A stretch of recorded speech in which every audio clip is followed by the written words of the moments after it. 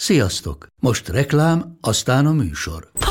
Hú, de szép szőnyeg. Új? Igen, tegnap vettem a Diegóban. Ó, és ez a függöny, de szép. Diegó! És hamarosan lesz új laminált padló a hálóban. Rátszakadt a bank. Csak regisztráltam Diegó digitális klubkártyát vásárlás előtt. Csináljunk neked is egyet? Csak 1 perc és kész. Regisztrálj te is áruházainkban, vagy a diego.hu oldalon, és azonnal megkapod digitális klubkártyádat, mellyel akár 30% kedvezménnyel vásárolhatsz padlóburkolati és lakástextil termékeket. Diego.hu. Már meg is kaptam e-mailben. Ez reklám volt, jó volt.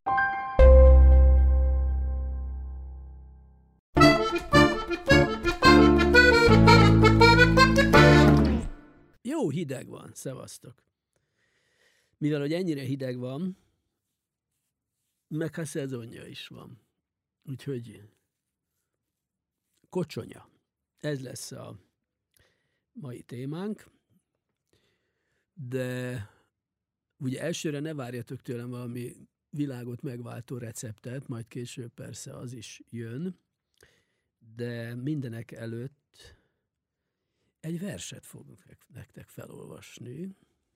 Hát természetesen nem tanultam meg, tehát megpróbálom értelmesen felolvasni. A vers szerzője, a poéta Acél Géza. A vers címe Kocsonya. Egyszer egy házaspár mesélte, közeledve a zöld alkonyaihoz, nagyon boldogok, ők ugyanis sosem zabálnak hotdogot, csak tiszta illatos húsokat, melyeken még serceg a szaft, s hogy a harmónia teljesebb legyen, sosem nyelnek ugyanazt. Egyikük esküszik a csontmellékire, hol bő zamattal foszlik a fölpuhult izom, míg a mulandóság fehér köveivel küzd a száj, a másik a bőrös puháját szerette. A pirult anyag alatt lazán zsírból kiforduló kötőszövetet, amint ízét lassan serpenyőbe adja, majd fűszerektől és a süléstől földúsulva csöndben visszakapja, hogy derék leletként a nyelvhegy és szájpadlás közé omoljon, így aztán mohó sandítások nélkül fogy el a félsonka, malac és kacsa. Vackán marad emberben az állat. Reflexből nem les, hogy szerette tányérra emelt vaskos porciója, nem a tálból régen kiszúrt szelete.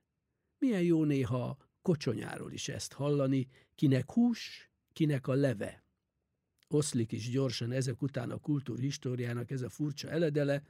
Ha valahol, itt fontos az első szándék, a variációkban el ne vesz, egy hamvas melső csülök, s 4 hosszába vágott kaparó. Sóshagymás borsos babéros lében, lassú tűzön, majdnem ragyásig, tudom, fül, bőr, farok is, de nekem ezek valahogy nem kellenek. Talán kis füstölt hús.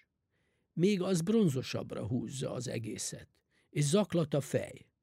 Csak hát a sárga fogak, meg az az árva kiszúrt szem, őket kellene valahogy elkerülni, s fazékba a nagy bőrös pofát, majd zsírhalászás után zöldségre, kaporra, főtt tojásra szedett, pedig többször elmondtam már, jó, de lelkem, igen puritán, végül arányos adagokat, mert a struktúra miatt a tálkák szebbek.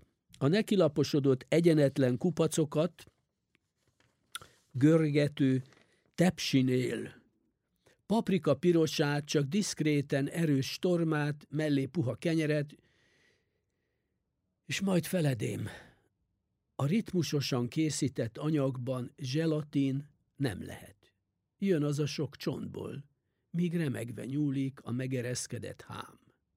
Te csak egyél, hisz mögötted már gyülekeznek a fekete varjak, és mint kiforgatott temető a morzsás asztal kélyes tor után. Na hát szóval nem ennyire gyászos természetesen a kocsonyával kapcsolatos mondandóm, bár ez a vers minél többet olvasom, annál inkább, hogy is mondjam, csak mulatságosan szomorkás. Hát ahogy az életben mondjuk legtöbbször az ember érezheti magát, hogy egyszer csak a nagy vidámságból ránk zuhan. Na, és így, hogy most elszavaltam ezt a verset a kocsonyáról, még mindig nem tartunk a recepteknél, türelem. Egyelőre megpróbáljuk megfejteni ennek a szónak az eredetét. Etimologizálunk egy kicsit ezzel a szóval.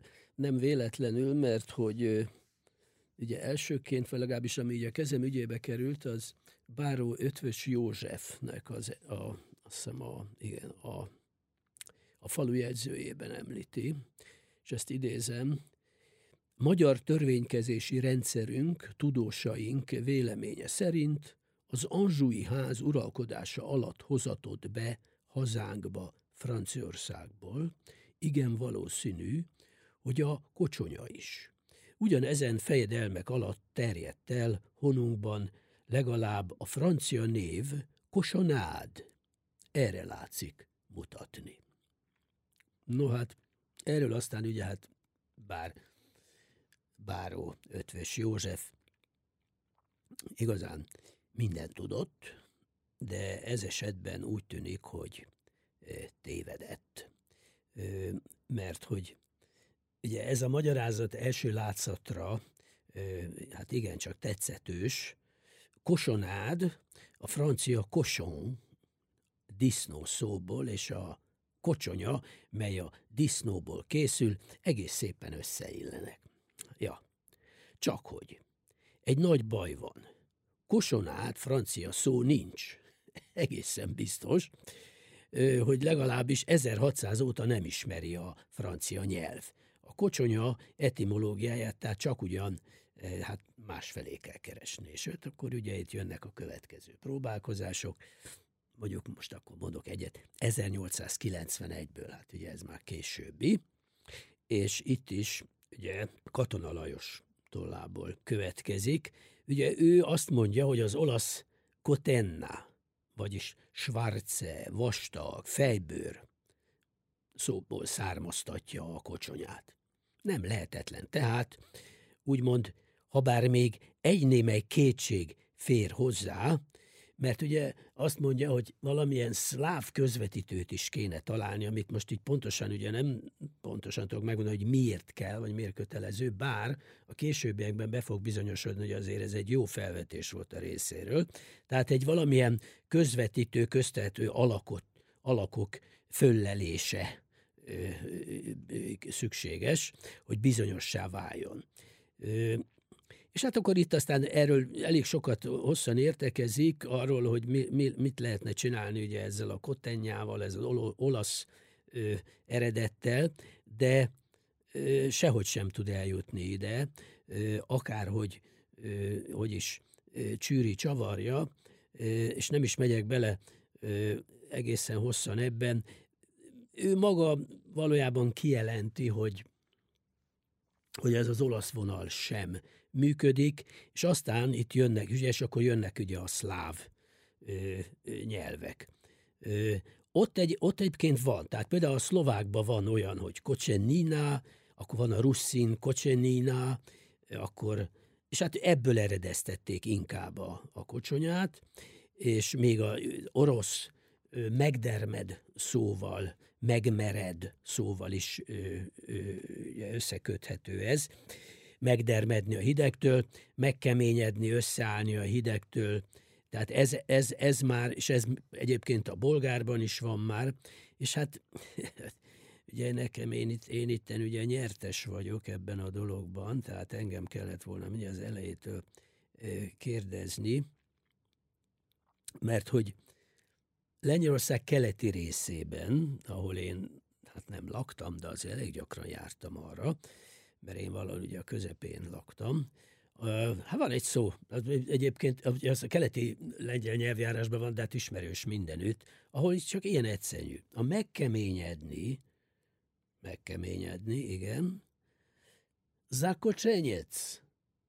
Tehát olyan egyértelmű, hogy ugye a lengyel az megőrizte ezt az eredetet, tehát ilyen formában azt hiszem, hogy ezt most meg tudtuk fejteni.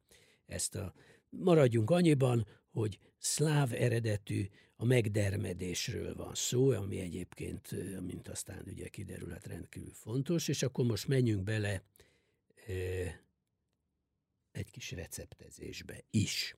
Hát ugye először is ugye az nagyon fontos, hogy miből készül. Hát ugye itt vannak mert ugye az a helyzet, hogy sokféle húsból készíthető, de azért ugye az a legfontosabb, hogy a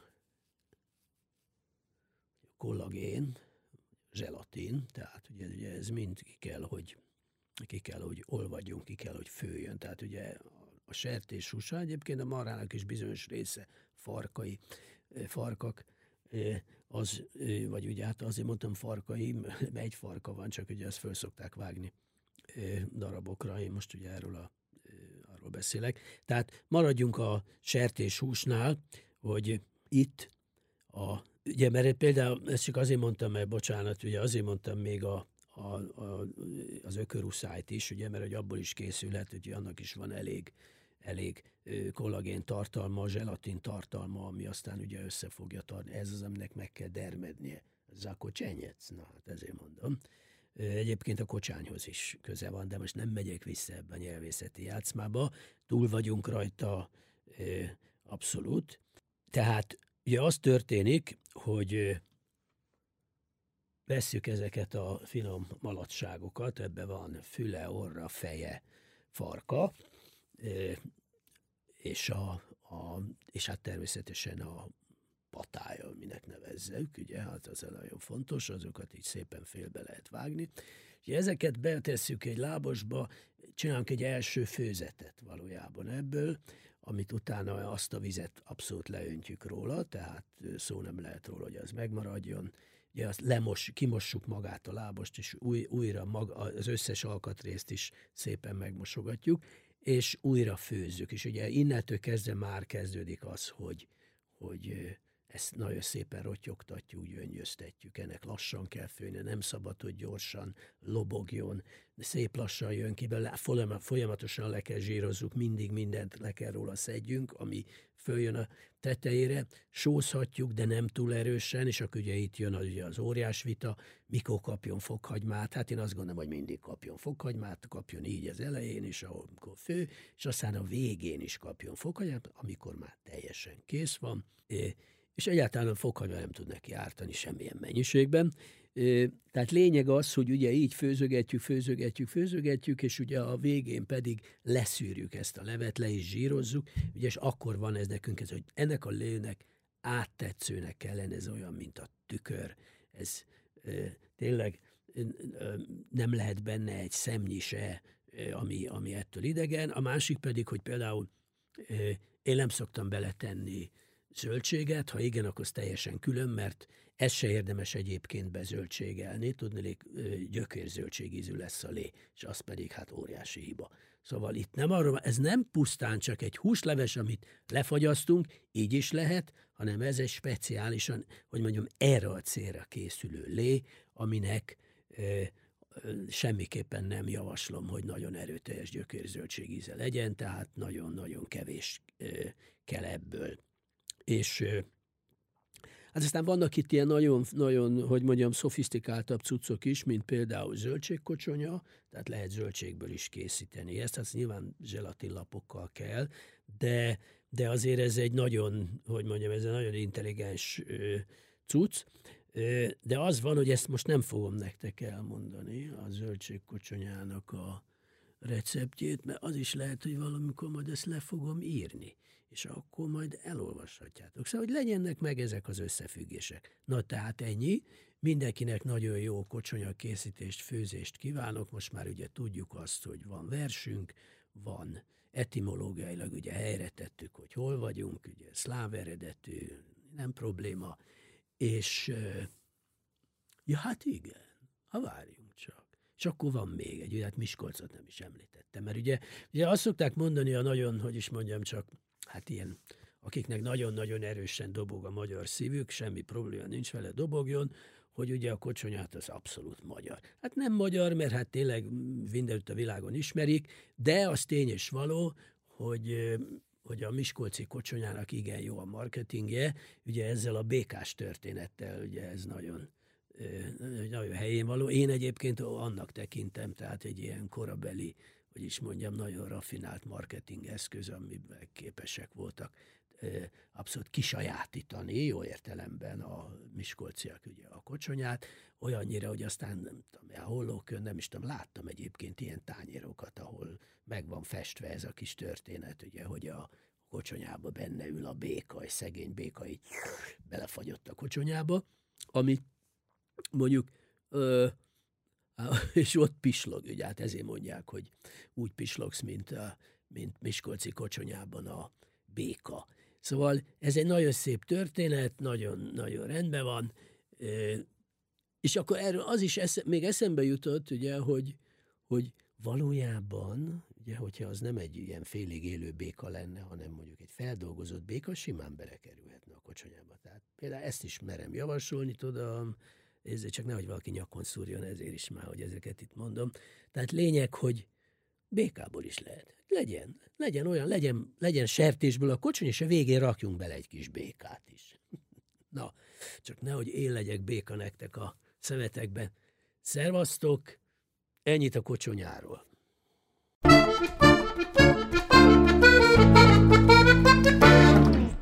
A műsor a Béton partnere.